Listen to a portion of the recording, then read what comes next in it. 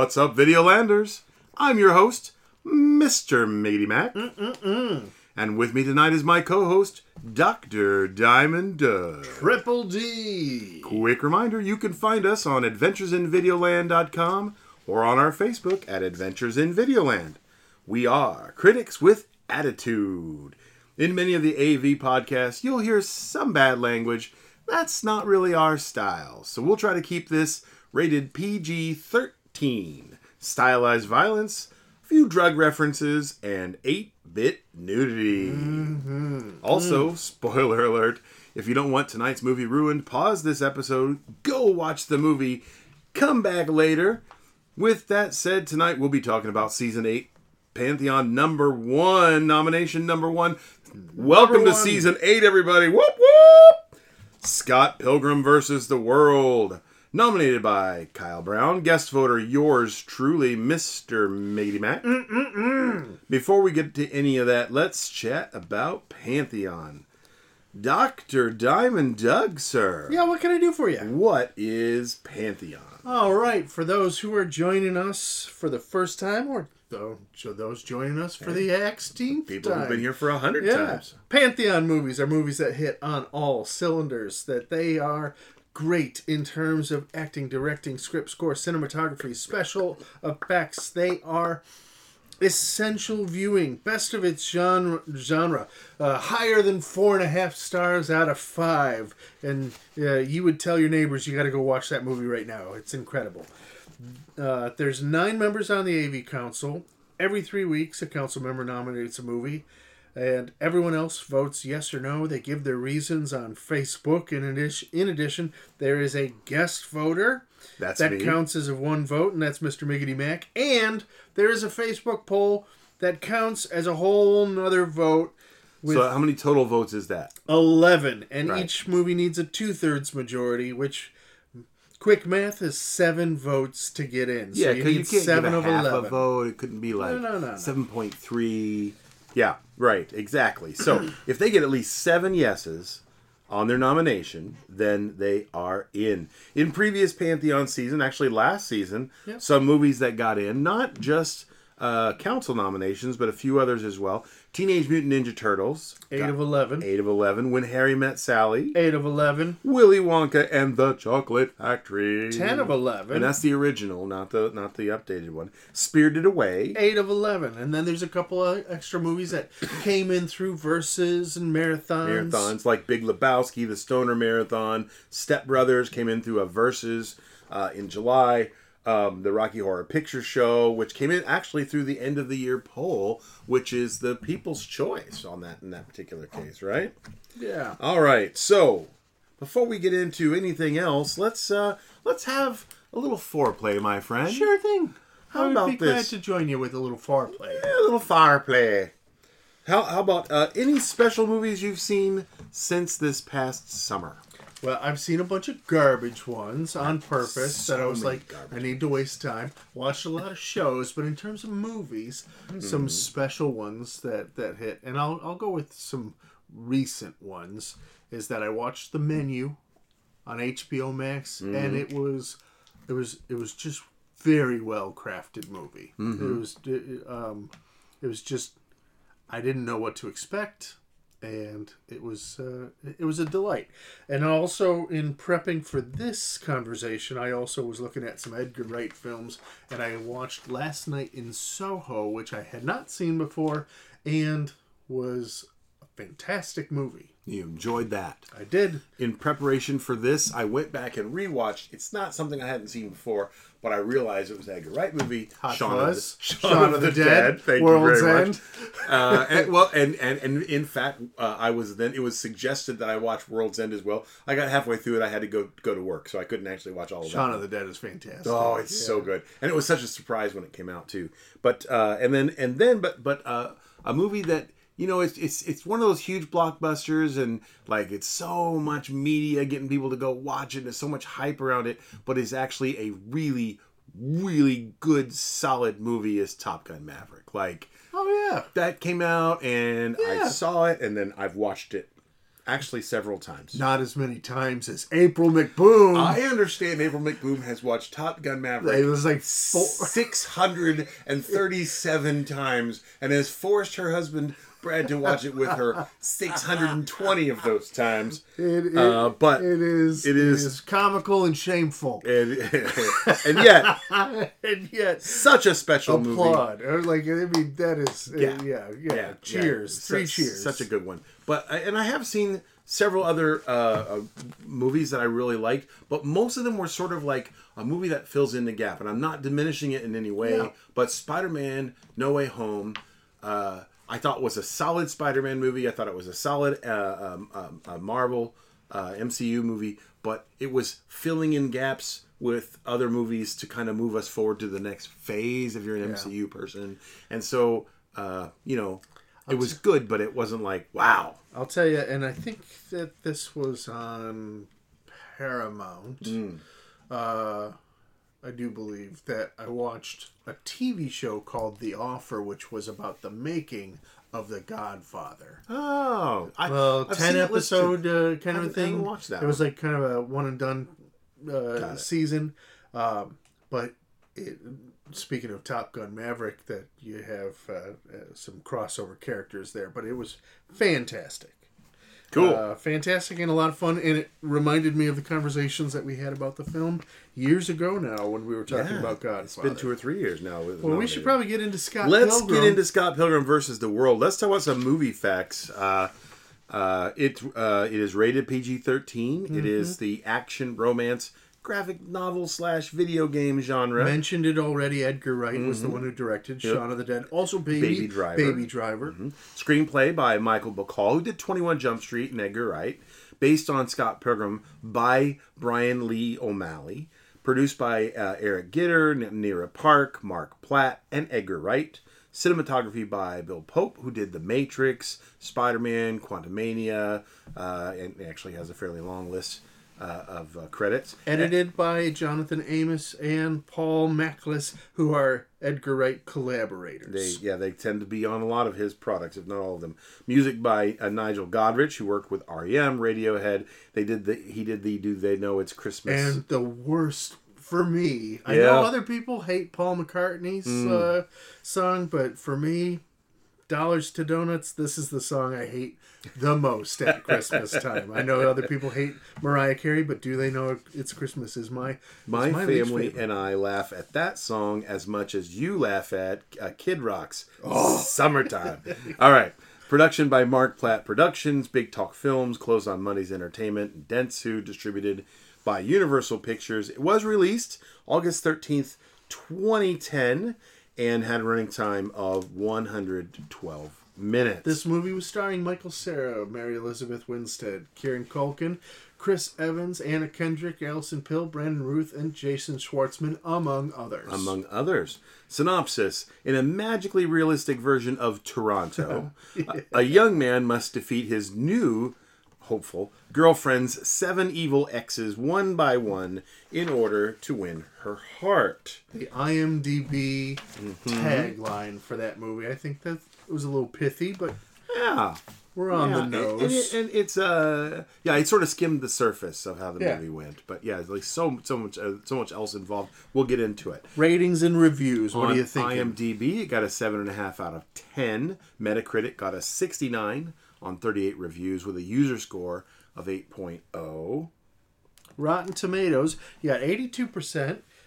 Fresh, 84% audience score. Google, 88% of people like that movie. If we look over at the Rotten Tomato reviews, on the top end for a Fresh review, we got Helen O'Hara from Empire Magazine saying it's heartfelt, hilarious, and highly satisfying adaptation of the book. You don't have to be a geek to adore it. You just have to remember being young. On the other side, Kyle Smith of the New York Post rated it as rotten and said, I tried to love it, but after 20 minutes, I sensed I was intruding on the movie's love affair with itself. Zing! Zing! Some Metacritic reviews. A.O. Scott from the New York Times rated it.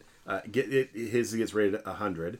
Its speedy, funny, happy, sad spirit is so infectious that the movie makes you feel at home in its world, even if the landscape is, at first glance, unfamiliar. Scraping up the bottom of the barrel, we got Anne Hornaday, and that's what I recommend. The doctor recommended to me. Hornaday? A Hornaday. That's it. And Just Hornaday. And he has that odd speech pattern. And, he uses the "and" Hornaday. because he considers H a vowel, but yeah. From the Washington Post, that Metacritic rated this review as a 38 out of 100. A dog frequency movie, enjoyable only to those tuned into its particular register. And honestly, I have to say, no offense to Anne Hornaday. And Hornaday. But I would argue that most movies are attuned to those. A dog frequency movie. Over to the hoi polloi from Metacritic. Hoi polloi. Remember, it got an 8.0. 1,382 reviews. 1,149 are positive. 120 negative. And 113, I don't know. So, Billy Liar, the 87. Oh, yeah. I gave it a 10. Absolutely fantastic. There is a reason I believe that Edgar Wright is the best film director we have today. And Scott Pilgrim adds to it. Wright fully captured the essence of the gamer/Gen Y crowd and the modern teen comedy. Right in the middle of the pack, we have Re-Review. Gives it a 6. If ever there was a fine example of style over substance, look no further than Scott Pilgrim vs. the World. Not that this detracts from the film as an experience, but it does lack the flesh of Wright's previous work. Then you have Calasanti11, who rated it a 3. Bottom of the barrel. Basically, Snap. Twilight for boys. Completely average and ugly teenager being loved by two awesome girls and having a fantastic adventures with a lot of action. Well, at least it has some kind of humor going for it. That's something, I guess. ... I did while I was watching it. Just like the I mentioned this to you. I was like, there is a little bit of like fantasy, incel fantasy going on. I was just thinking that it is the ugly boy who has all the girls chasing after him, and he's just cooler than everyone else, and yeah. So we've got that, and plus he's the best fighter in the whole wide world. Of the whole world. And you don't even know. You don't even know, man. Best bass player in the whole world. Best bass player in the world. You don't even know. You don't even know, man. Jumping over to our AV Facebook commenters. These come from our AV family here on Adventures in Videoland. John Shippey. He says, I absolutely love the visuals of this movie and certain scenes and the cast, but that's where it ends. Huh. This movie just tries to throw a ton of stuff at you with very little in the way of story.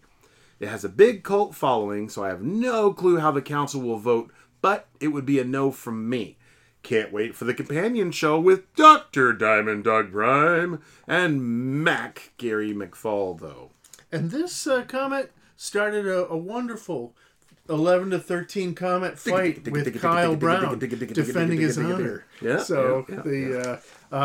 There was more to this next one, but Butt Murphy did ask the question, why can't I click the no? So you must have missed the voting window. Sorry, but Bill Allen says, oh man, this movie. I honestly wish I didn't hate it so much. Like, I wanted to like it. Yeah. I still do. Mm-hmm. I don't. And it makes me feel very, old man, get off my lawn-ish. Then he says he's going to be long-winded. And boy, does he deliver in that one. Thanks, Bill. We're not going to read that whole thing for you, Bill, but that was, you did not lie when you said, I'm going to be long-winded, and then you were. So, but again, from a person that we would expect more the Wind to have some length, Alessio Pasquale. Wait, hold on. Let me kind of, I got to stretch for this one because, listen. He's loquacious. He's loquacious, verbose. He's verbose. Yeah, and what did he say? His grammatical effluvium flows over the pages of Facebook often, and he said yes. Oh, that's right. it, dude. Yeah, that's all he said. Yeah, that's all we get from him. No reasons, nothing else.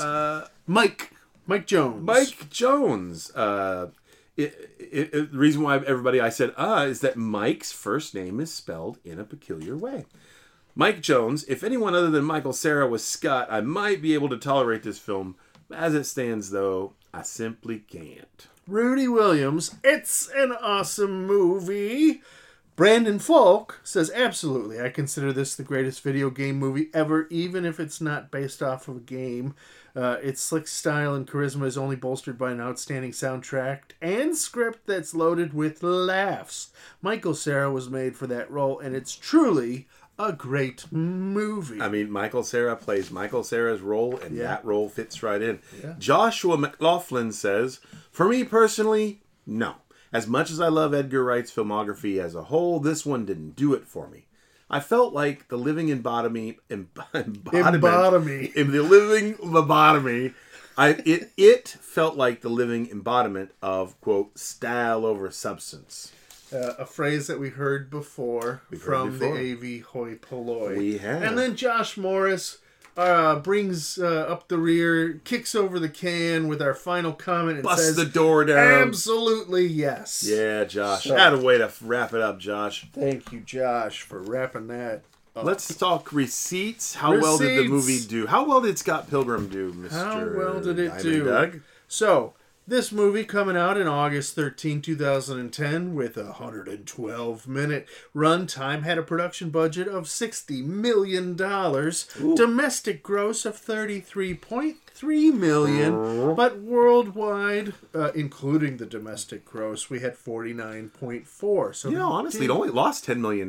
Did not make all of it back. Average ticket price $7.81 in 2010. So that gives us a BSI of 4.2.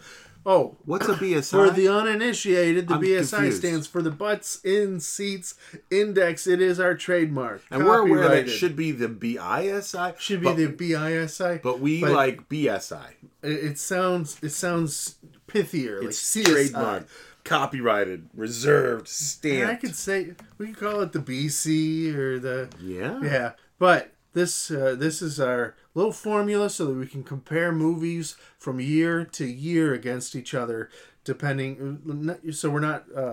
So a movie that has. Yeah, how would you compare a 1945 movie to a 1995 So we movie, take the right? domestic gross and we divide it by the average ticket price of that year, given to us by Box Office Mojo, and come up with a number. So the BSI, again, for Scott Pilgrim versus the World is a 4.2 million, which is just a scotch above half of the Fight Club standard, which is 7.3 million. Everybody knows this, but yes. 7.3 million, the Fight Club standard, is a low number. Yeah, that's a low number. Like, Fight Club has a cult status and made a lot back in DVD sales and everything but like not that. in its original release. But not in its original release. And this was a little almost more half than that. Yeah. Half than that. So by comparison, I've got several movies in here that compare in several different ways. Shaun of the Dead, another Edgar Wright film, 99 minutes, production budget $4.9 million, domestic gross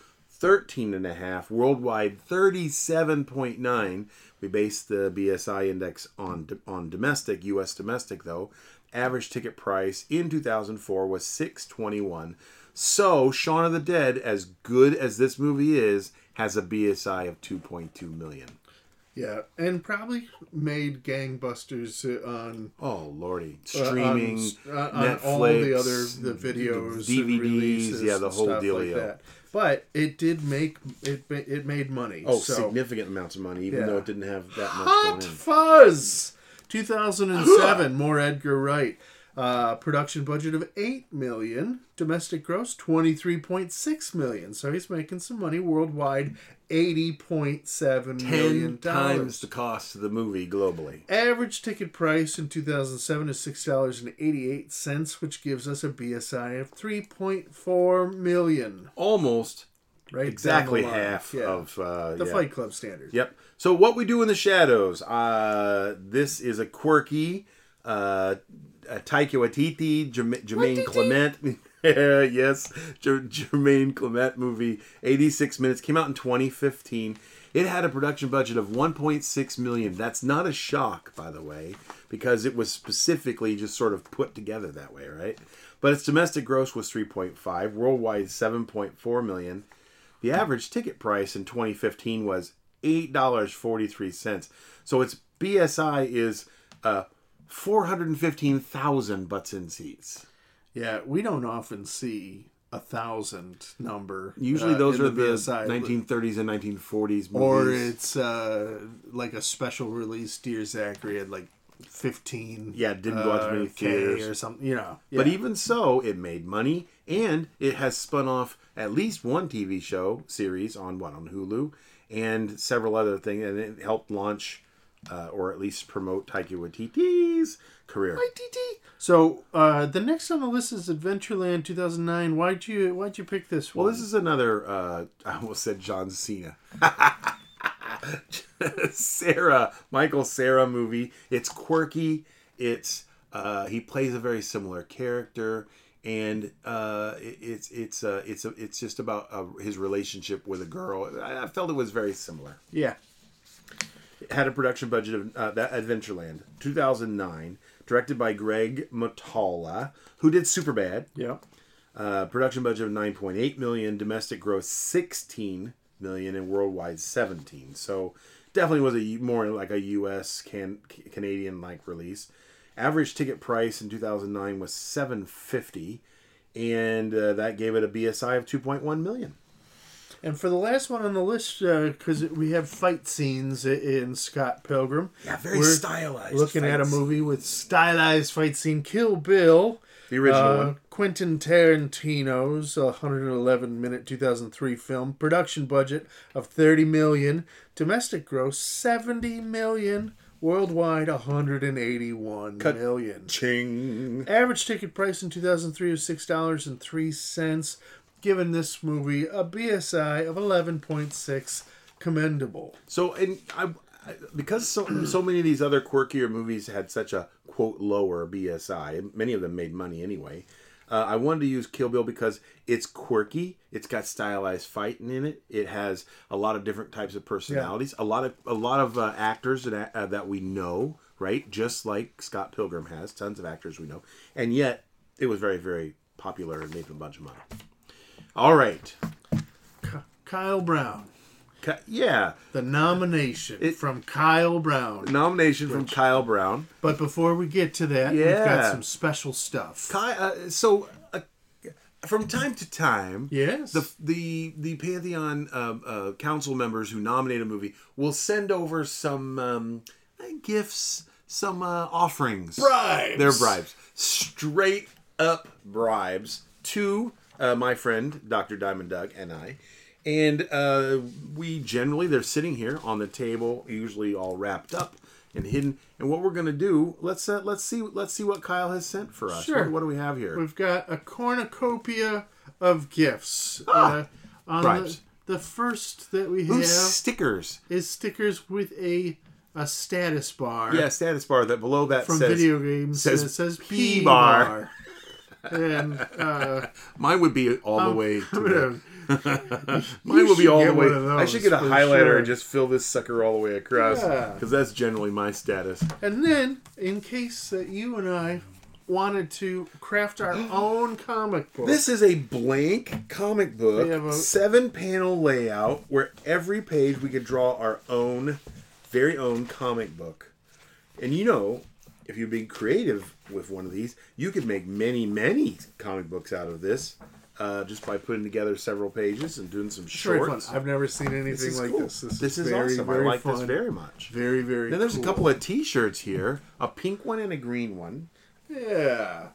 I have the pink one. Yeah, I have this. I said green, but we're actually talking like baby puke green, like not army green. What do you call this? I would say that is like the green Sage? of Clayberry in the Valentine hearts that you get. There you go.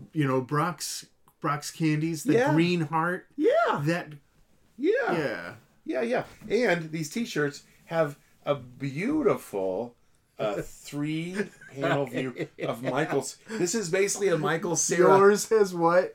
Fan shirt. Oh, Michael Cera with 90s style writing on there. Mine has a scared looking Michael Cera as if I had just kidnapped him, drinking water and eating a burrito. Burrito like from Taco Bell.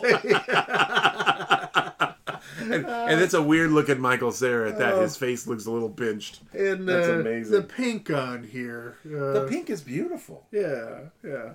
I will be seen and will be noticed. I will wear this.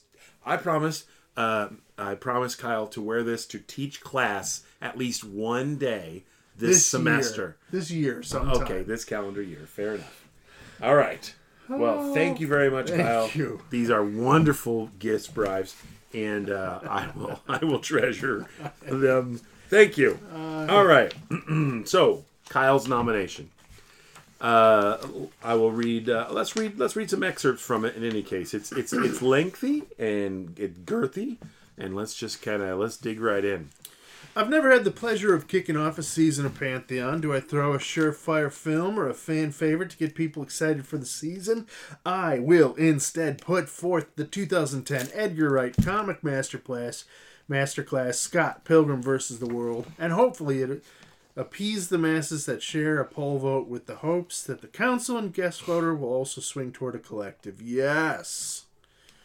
I love Edgar Wright.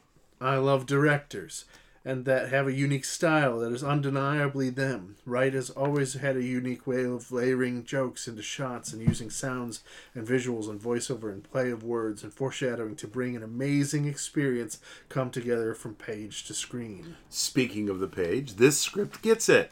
It pulls from the source and stays true to it, yet making it its own thing. It's quippy, funny, moves at breakneck speed, hits the video game references with pinpoint accuracy, and lays down some sick original music. The acting is just magnificent too. Michael Cera is the perfect Scott Pilgrim, as he has this level of cool, nerdy, and jerky all in the same package. If you don't fall in love with Mary Elizabeth Winstead as Ramona, then I don't know how you're alive enough to read this. I digress. There is so much talk about as to why Scott Pilgrim vs. the World is Pantheon.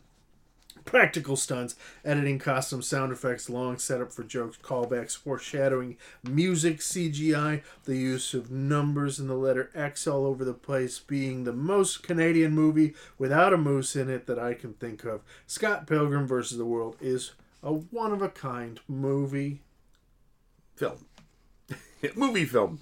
I hope you enjoy revisiting Scott Pilgrim. The audience didn't see that I had said movie instead That's okay. of film. I liked it. I messed up. I wanted to say movie film, and you just laid it right out there. I messed up. Perfect. That's it's like you for read sure. my mind. Yeah. So he wraps it up by saying, I hope you enjoy revisiting Scott Pilgrim vs. the World or seeing it for the first time for this nomination. I know this movie isn't for everyone. Lots of people really hate it. I think that's a harsh word. But just as many people love it. There isn't a whole lot of in-between for it. I hope it can outlast 7 evil yes votes and enter the halls of Pantheon type of nomination. And I hope the rest of the council enjoys the film as much as I do and as much as I have for literally my entire life. I wasn't aware that Kyle was born in 2010, but it's nice of him to reveal that here. All right, so let's kind of break it down a bit here. Let's talk about some of the uniqueness and challenges of the film. So what do you think? What are some of the unique elements of Scott Pilgrim vs. the World? Obviously, and this movie is a tribute and an homage to the style of both comic book and video game, because there is a comic, a Scott Pilgrim comic book. Comics is where it started, and then there's a video game that goes along with it. Which was inspired by one line in a single song, by the way. Yeah, so this movie goes out of its way to be stylistically inspired by both comic books and video games. Mm-hmm. And then there's some other stylistic things, choices that they make throughout, that it's pop culture references like Seinfeld riffs and sitcom laughs and stuff like that. But this movie definitely is stylistic. For sure. Not just Edgar Wright does stylistic movies, quick cuts and all of that. But this is also very much a video game movie and a comic book movie. Yeah. Yeah. And not just any kind of video game movie. Not just the kind of video games. Like, one of my favorite types of games are first person, not just shooters, but shooters with puzzles, adventure. Like, it's a whole thing you go on in order to kind of get to the end of the game. This isn't that kind of video game. This is more like the the side-scrolling Double Yes. Dragon. beat the big bad guy, and then once you beat the big bad, bump up a level, and then you go to the next one, and you got to solve all those puzzles and patterns. So there's patterns, puzzles, blah, blah, blah, and then a big bad at the end. Then you keep moving up and up and up, and so it is that style of So video game. this is a uniqueness to it, and it allows the council members to think about, is this the best version of that? Of that genre, and that's Yeah. the thing. You might not like the movie per se, but does it actually portray the best of its genre? Yeah, yeah. I mean, we can compare it to Pixels, I suppose, which is a video game movie of sorts, but it wasn't done well. No, it was not. Despite Peter Dinklage's efforts to save the movie. Really tried. So there is another unique element to this movie that I was thinking about, and that is the types of stylized violence. I know there's other movies with stylized violence. Kill Bill. We talked about Everything Everywhere All at Once is one beginning to end stylized movie. Crouching Tiger, Hidden Dragon is stylized a different way in the full spectrum kung fu style of stylized fighting. This is stylized very specifically. Almost like a parody. Yes, a parody of a fighting movie. Yeah. Yeah, and I think that's something I can't. I'm sure there are other movies like it. I can't think of one. The another thing this movie has on it in its toolkit is that it's a because it follows a band, that the music is a central feature of this. Including the bass guitar playing and the band playing being a form of fighting. A form of fighting, yeah, exactly. Yeah. So these are some of the things, and we don't get a lot of comedies.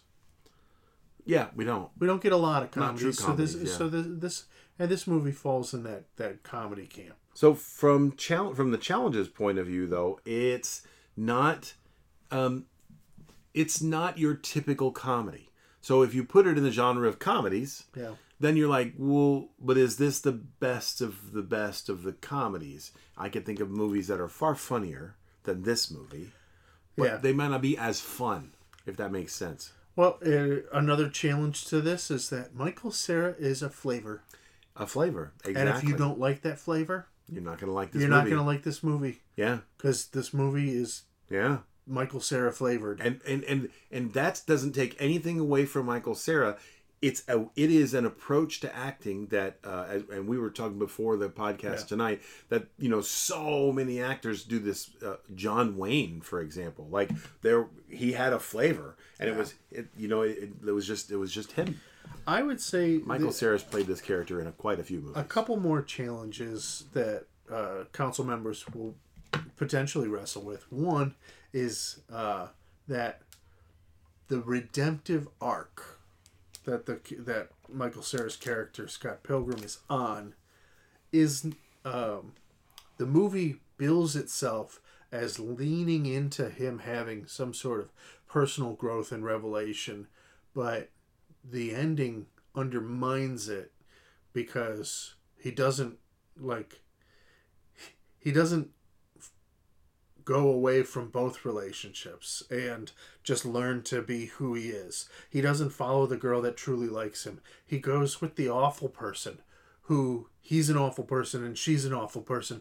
We have learned nothing this entire time. I cheated on her with her and I'm going to go with her and there's no consequences that that redemptive arc is muddy and there's going to be some people who just it's not very satisfying. It's not very satisfying. He didn't start off great and he didn't end up really great. I mean, it's sort of winking a nod toward hint at it, but it's not there.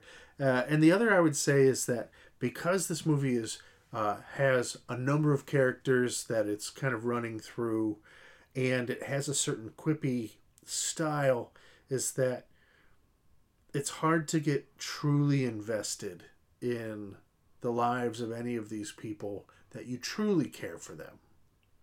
Outside of the fact that they are a protagonist in the movie, Sure. or that they're a side character in the movie, Sure. that there's there's His no sister, stakes. his roommate, those they just sort of blip in and out of the.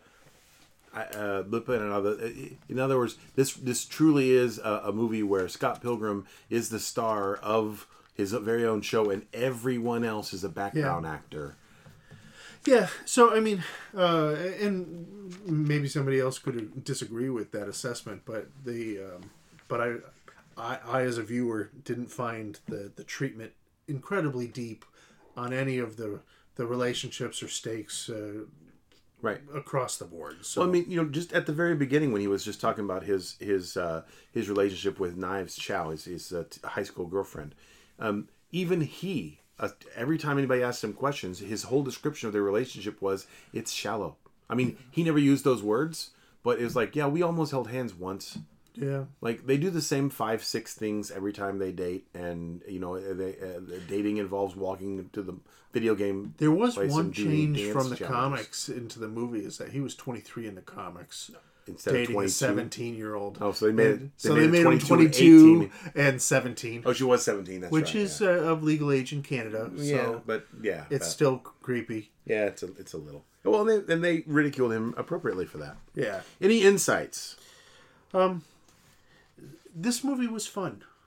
Like, I had fun. Like, I hadn't seen it in a while, and I was like, oh, I wonder, going back to it with a critical eye, am I going to enjoy it, or am I just going to... No. And there were some legitimate laughs that I had. I forgot the vegan power section with Brandon Ruth, and I laughed out loud for real. I laughed at the "I lesbian you" part because you're gonna say the L word. Lesbian you. I thought that was pretty funny. It was a great callback to, or not callback, but reference to the L word, right? Yeah. And so anyway. Yeah, okay. Let's break it down. So if we're gonna give it some scores or really challenge it, we've talked about these 6 main aspects of firing all cylinders. Acting and casting. How do you feel like it was? I think it's top notch. I mean, it was a good cast. It was fun. Nobody was out of place. Nobody was dead weight as an actor. Even though there was a couple actors who didn't speak a lot of English. That they didn't have to because of the fight scenes that they were involved in. There was the Double Dragon people, yeah. But I feel like it was casted well. Again, if you don't like Michael Cera, you're gonna have a bad time, right? But look at how many people.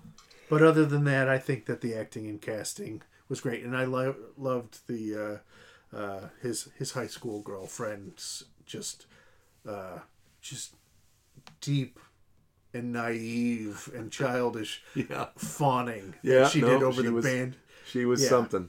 Yeah. I we read all these reviews and people talking about how Michael Cera is the perfect Scott Pilgrim. It's kind of hard to argue with that. But now that this is one of those cases though, when once you see the movie, if they remade Scott Pilgrim versus the World, or they made a sequel and it wasn't Michael Cera, that's the first thing people will complain about is that, well, no, Michael Cera is Scott Pilgrim, you know what I'm saying? It's not exactly like Batman where you can just change horses. How about directing and editing? So, for me, that there were a couple parts that dragged, and there was a few things that I didn't quite, the Seinfeld bit, I didn't quite understand why that was there outside of somebody just being quirky. Right.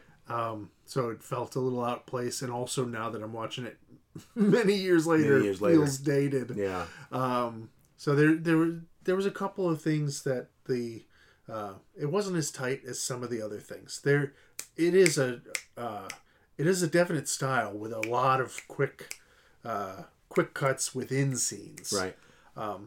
But and this might go down to the story section as well, but I was less enthused about the overall flow than I was about the acting and casting. Yeah, I would agree. I think that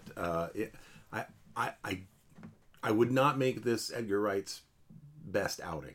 No. Just off the top of my head, I think Shaun of the Dead was edited better and much tighter, but that was a different collaboration as well. Different people were involved. It wasn't just Edgar Wright, obviously, but there were moments in this movie where I just felt like, okay, let's go. Move on. We got this part. Let's move to the next. Not the fight scenes. They were what they were, but prior, So I would say that directing and editing was not, it wasn't bad, but it wasn't top notch. How about the screenplay and the story? So theoretically, this is an amazing story. It's the video game story of I gotta fight 7 evil things on the way up, and there's a lot of cool things that you can do with that. But, and I had mentioned some people might have issues with the milquetoast redemptive arc that didn't lead anywhere, it was unsatisfying. I'm one of them. Yeah. And I started the movie not liking Michael Cera because he was a 22-year-old guy dating a 17-year-old, and plus he wasn't he was not nice. He was no. All the females were fawning over him, and I'm like, this movie is cringy. He's not evil. He's not out there murdering puppies. But again, I use the phrase of incel fantasy. Yeah. Where it's you got this dorky guy who is the love interest of all these hot women, and he can do all these cool things. And there was just something about that I just couldn't get into. And then to have the redemptive arc not lead to a satisfying resolution, the whole thing was kind of off for me. Which is why I went and watched Last Night in Soho, which is a very female centric, following this female protagonist perspective on life, and so the movie kind of almost had an opposite, it was like a palate cleanser to Scott Pilgrim. Not that I liked Scott Pilgrim, but there was elements of it that I just was like, I can't do it. And I was reading through Kyle's comments on other people. It was like, that's the whole point. Yeah, I was like, right. Well, if that's the whole point, I guess it's not for me. Yeah, then. Right. And again, not that I liked the movie. I had fun watching it. Yeah. But there was elements that pulled me out. Yeah, and me as well. I'm not sure, or I wasn't sure until today, whether those elements made this, excluded this from being a Pantheon movie for me. So, until tonight, I didn't have my vote set in my head. But I'm there now, and we'll get there in a little bit. Cinematography and locations. I thought the cinematography and locations were dead on. Yeah. Beautiful movie. I thought beautiful, and I thought the score was great. I loved the music, even some of the original type stuff, and even jokes within the cinematography by having a fake New York set in Toronto, which is because they always film in Toronto and say it's New York or Chicago. So, but then they break through the Toronto, the New York backdrop. So that's fun. Score. Also, top. Lots of fun. It was absolutely fun with it. The very first stuff that the very first music they were playing in the band and their Sex Bob-omb. Sex Bob-omb was just especially the drummer. I loved her character, who maybe we'll get to it in the tree. Just doesn't frickin' blink. Yeah. Doesn't blink. So weird. The special effects and notables. There was a lot of special effects. Some of them were just very straightforward traditional special effects. Some of them were graphic special effects added to the video game, which made me feel a bit like an old Batman TV, like Adam West Batman. Boom bang whiz bong punk. Yep, stuff like that. That was fun for me. It brought me back to a time when I thought that was normal. And then how about the X Factor? Does it have an X Factor for you? This movie came out in 2010. Yeah. And I was well past my years of being raised and reared. Was it made for your generation? It was not made for my generation. Made for my kids' generation. I had, and you had all your kids by this time. So oh lordy, I had one of them out of the house. So yes, I appreciated that people who watched this in the prime of their life would find the special teenage angst Yeah. of this, or the young adult angst Young adult, yeah. that resonated with them in a very special way. It's not my movie. I felt like it came very close for me of having this major X factor because of the video game connections. I have to say, I at times I felt like it couldn't make up its mind which video game connections it wanted to have. Right? Yeah. The side scrollers or the more moderns or the, you know what I'm saying. Mostly it was the 8-bit stuff, but yeah, because it was made in 2010, and so much really cool stuff had come out by then. I mean, realistic first-person shooters were a big thing, but long before 2010, like 2003, 4, and 5. So, yeah, in any case. But it wasn't like Doom with The Rock, Dwayne The Rock Johnson, you know, where you like just put a camera on the guy's arm and walk down the hallway. But anyway... No, it was much better than that.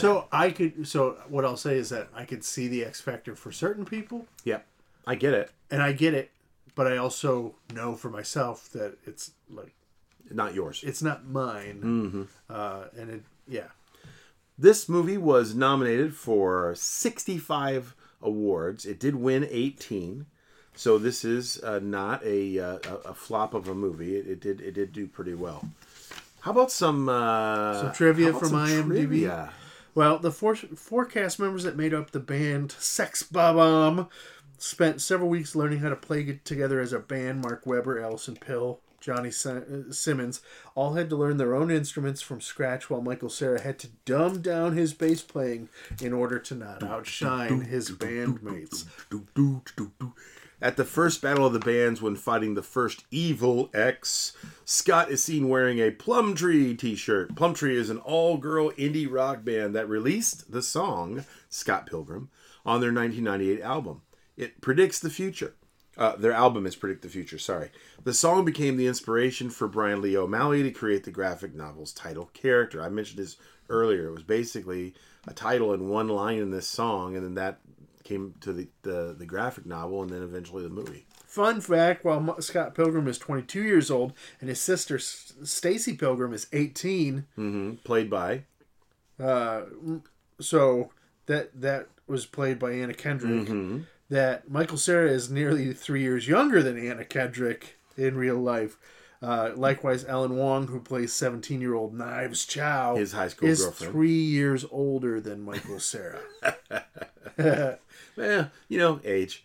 During the Amp versus Amp battle, where the Katayanagi twins turn up their speakers, the volume goes to 11, which is a reference to This Is Spinal Tap, 1984, which I loved the first time I saw it. I watched it again in the 2000s somewhere, and I went, what the hell? You mentioned this, but Kim Pine only blinks once during the entire movie. Apart from that, she only breaks her gaze 3 times. She lowers her eyes twice and has her eyes closed when announcing Sex Bob-omb for the last time. When Scott opens the door to receive his package, Michael Cera actually did throw the package over his shoulder into the bin after 33 takes, most of which can be seen on the outtakes on the DVD. So in the beginning, there's an 8-bit Universal logo. I love that logo. It is so cool. I want a t-shirt with just that logo on it. That was Edgar Wright's idea. It was then designed by his brother Oscar Wright, the concept designer and storyboard artist on the film. The logo seen in the final film was actually only the first draft. It was not yet considered finished when test screenings began, but audiences reacted so positively to it that it was decided that no further work needed to be done. Here's a cool one. The stunt doubles for Lucas Lee are the actual stunt doubles for Chris Evans. Very fun.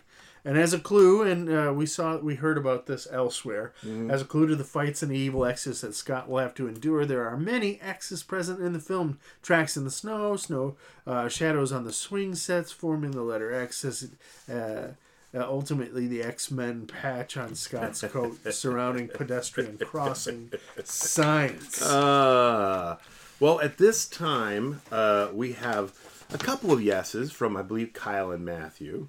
I don't know. I think we have a no currently from Jeremy. I'm not sure what other votes have rolled in. I'm not looking at it live. But I do know one thing in that my vote is going to be a yes. I'm going to make it 3 yeses so far. And I'll tell you why. While I found some things about this movie that I thought were not Pantheon, I think the movie is unique enough and has... Just for those of you who can't see this because we're not on video, my friend Dr. Diamond Doug is not making nice faces at me right now. In any case...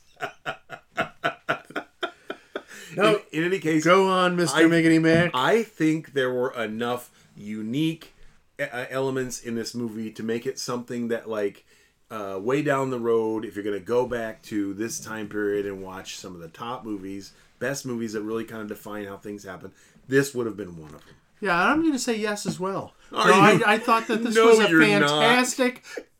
You're a liar. I almost earned our PG-13 rating right there.